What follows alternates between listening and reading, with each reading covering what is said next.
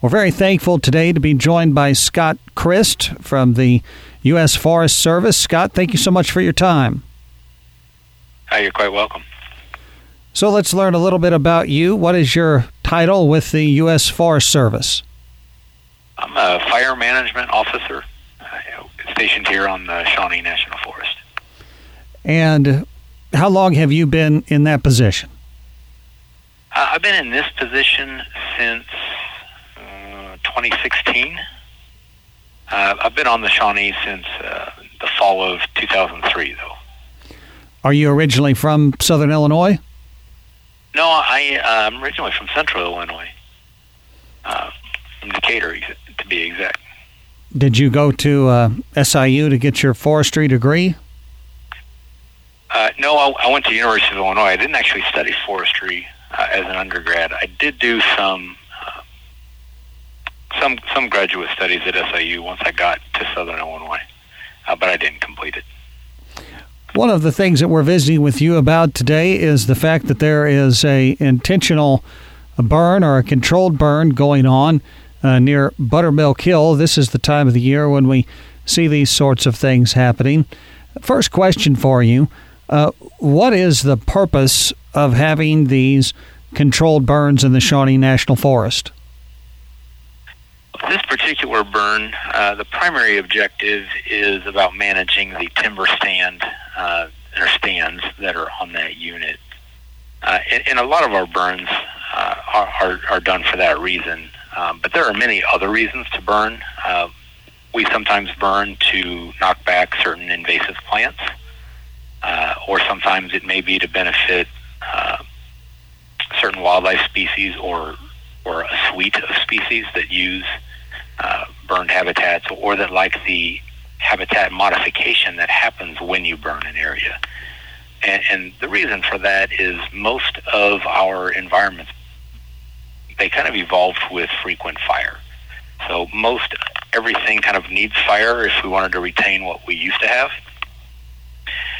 And also looking forward, oaks in particular, which are a very fire-adapted species, are predicted to do better in a future climate. So we want to retain oaks on the landscape, for the time being. However, they don't do that well in the shade. So we are burning because they're fire tolerant, and the more we apply fire, the more we favor fire-adapted species like oaks, so that we are kind of preparing ourselves for the future as far as that goes. And then oak management is really important because oaks support a huge variety of wildlife species. Acorns are really highly valued for many species, both game species, think deer, turkeys, things like that, but also some non-game species. Even the amount of invertebrates, insects, caterpillars, whatnot, are thought to be higher in an oak forest than in a similar native forest. How are these fires set, and who sets them? So for the Forest Service, it's our employees who do it, but there are people that do prescribed fires, or some people call them controlled burns, from all agencies and many organizations, and many private landowners do it as well. So in this case, we do some environmental analysis. We write a burn plan which details the objectives of the burn, how we would do it, how we would keep the firefighters and the public safe as we do it, what are the backup plans, contingency planning we would do. Cover the gamut of things. For our personnel, we have it's a fairly extensive planning process, and it also requires fairly extensive experience to write, approve, or lead one of these burns. And so the burn boss today, for instance, he's been with us for, he's been on this forest for probably 7 or 8 years, and he probably has close to 20 years of experience as a primary full-time firefighter, for instance, and most of the leadership on that burn will have something similar. I have seen this happen once, and it was purely accidental. Oftentimes, I like to walk around the dam area at Kincaid Lake and near the spillway there. And it's probably been 10 years ago. And I had taken a walk one morning, and I had found a place that was just sunny, and I had just sat down for a moment to rest and take in what was a nice view of Kincaid Lake. And I heard a large number of people coming my way, and when I turned around and looked, it was obviously people from the Forest Service who were carrying equipment to do a controlled burn, and they marched past me. I did get up and get their attention, and they headed on where they were going, but I noticed that they had sort of canisters in their hands, and they sort of drop, I don't want to say like a large eyedropper, but I don't know how else to describe it. When they're actually setting these fires, they use something that drops little incendiary things as they go. Can you talk any about the specific process that's used? Because it's not just heading out into the woods with a box of kitchen matches. Yeah, that's correct. Yeah, so the device you're referring to is called the drip torch, and it carries about 1.5 gallons worth of fuel, and we use a mixture of diesel and gasoline. And so what it does is it holds the fuel inside the canister. It has a spout and a wick, and to prevent oxygen going back into the tank and having fire going back into the tank, it's got essentially a lockout procedure with a curlicue in the spout. But what we do is we'll light a little bit of the leaves on fire, and then when you dip the can, a little bit of that fuel goes over the wick, which makes it flammable. Once you get that hot, then you can just drop little bits of fuel over that wick as you walk, and it'll drop a little bit of flaming diesel as often as you want to tip it down. So you can control the amount of fire you apply, and thereby control the fire behavior you get, which can also have an impact on the effects you'll get to the vegetation or to the fuel that's in the forest stand there. And why is this the right time of the year to conduct these prescribed burns? Because it always seems to happen late February to early mid-March. Right. So certain times of the year, the land's just not flammable. So if you think, most May and June, it's very humid, the land is very green and vibrant, and it's just not, the land's not going to be receptive to fire unless you're in an extreme drought.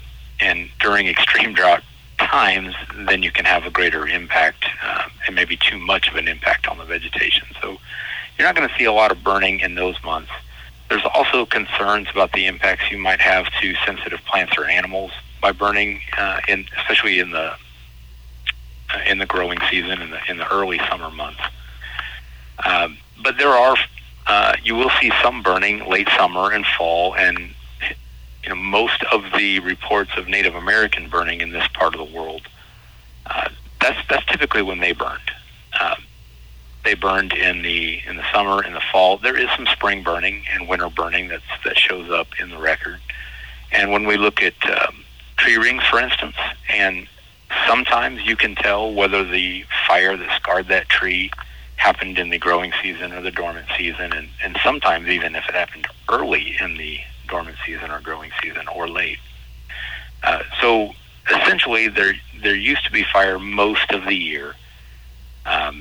However, these days we think about a lot more things than just when will it burn. We think about the impacts to users. We think about the impacts from smoke, and is that going to combine with other impacts? So think in the fall, hunting season is a big use on the forest. So we're not going to burn during shotgun season, for instance, just because there's a lot of users, and we'd disrupt their hunt if we were to do it then. In winter and in late fall, we have really short days, sometimes cold nights, and those conditions can lead to smoke laying lower in the valleys overnight than we want. So while we will burn at that time, we make sure that we have good dispersion overnight. Also, there's a lot of harvest going on in the fall, which kicks up a lot of dust. So there's particulate matter in the air already. So we take that into account as we're planning whether to burn and trying to figure out what the impacts of our actions would be when combined with other actions. And so what it means is spring is when we do most of our burning because it's when we have the least amount of impacts. And we also tend to have more reliable conditions to get the fire behavior we want in spring. The fires wouldn't be as severe as if we were doing them in during a drought in July or August. And yet we get enough intensity to achieve the effects we want that we don't always get, just after a rain or when it's really cold or something like that. Now there are, it's a long answer, but there are times when, we actually have good conditions in January or December or in August or something like that. And we'll do some smaller scale burning at that time of year as well. Scott Crist is with us from the U.S. Forest Service talking about the prescribed burns that go on in the Shawnee National Forest this time of year. One way that people can keep up with the prescribed burns that are happening is via the U.S. Forest Service Shawnee National Forest Facebook page. I know that the activities that you're engaging in are posted there because obviously you want the public to know when you're doing this so that as few alarm bells are raised with residents who see smoke rising up in the distance as possible. And I think that at this point people have become somewhat adjusted to it, and when you see that haze on the horizon, a lot of people just presume it is a prescribed burn going on. Yeah, that's right. We try to notify the public to the greatest extent possible, and we use a variety of methods to do that. We will send letters to landowners who have land next to our burns to alert them that, when we get the right weather sometime in the next few months, we'll do it. We'll also post on social media, as you mentioned, sometimes through traditional media. We'll post road signs and we'll post little flyers at trailheads and things if it's going to be near an area that we're going to burn. And we really aren't, we're trying to not surprise people with it through these notifications that we do. One last question for you. The Bald Knob Cross of Peace is located in a place that was originally a lookout station for the Forest Service before the cross was built there.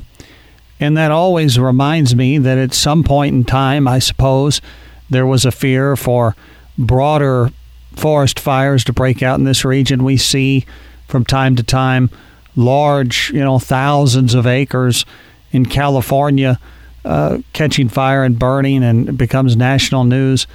I've never thought of that as being a potential here in the Shawnee National Forest, even though it is a large area of the world that is forest. So is it just the environmental conditions in southern Illinois are not conducive to the wildfires that we see like in California? Well, that's part of it. Certainly the vegetation we have here doesn't support the kind of fire behavior they see there. We also don't have kind of the mountainous terrain that's as hard to access. Now, we have some difficult areas to access, but not like they do. Another thing to consider is when the land is most flammable. So most of our fires occur in fall and spring when the temperatures are a little bit more moderated. So burning conditions aren't quite as bad.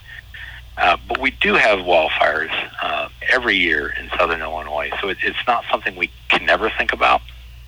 And you're right, not only at Bald Knob, but all throughout the Shawnee, we had a network of lookout towers, as well as on some state land and other lands, because in the early days of the Shawnee, wildfire was a much bigger concern than prescribed fire. And since the forest was formed and we got pretty good at putting out fires, the number of fires and the acreage covered by wildfires decreased dramatically all through the 20th century. However, one of the things we've learned is without fire on the landscape changed and is changing.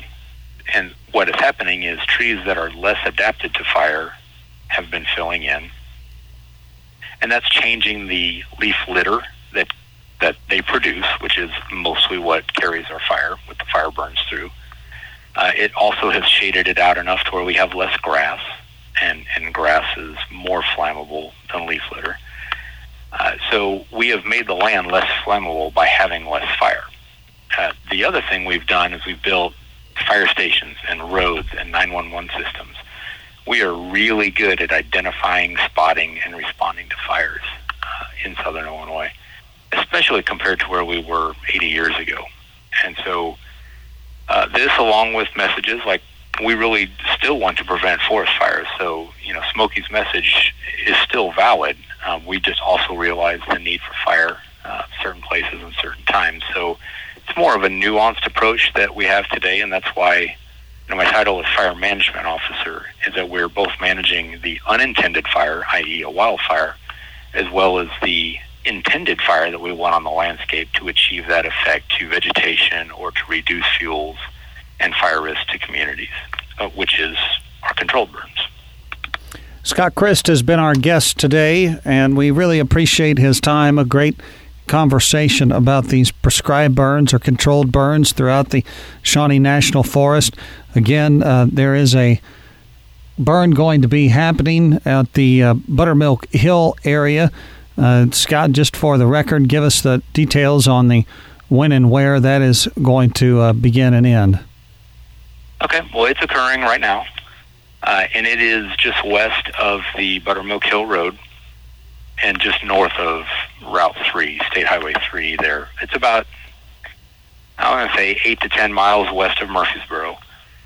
They started the test fire around 11 o'clock, and they've got it mostly completed. They're still burning out the interior, but it's mostly done at this point. It was about 95 acres, or it will be when they're done.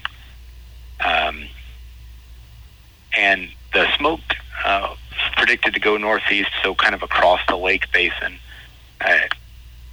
In a couple of hours, we're going to see the wind shift around to the northwest and then to the north this evening. So if there is any lingering smoke, it might start to drift the other way. But being a small burn unit and the fuels are fairly moist with all the rain we've had recently, we're not expecting there to be a lot of smoke put up to begin with, and very little once the ignition is complete, which should be occurring pretty much as we speak. Scott Crist has been our guest. Scott, thank you so much. We appreciate your time. It's been my pleasure.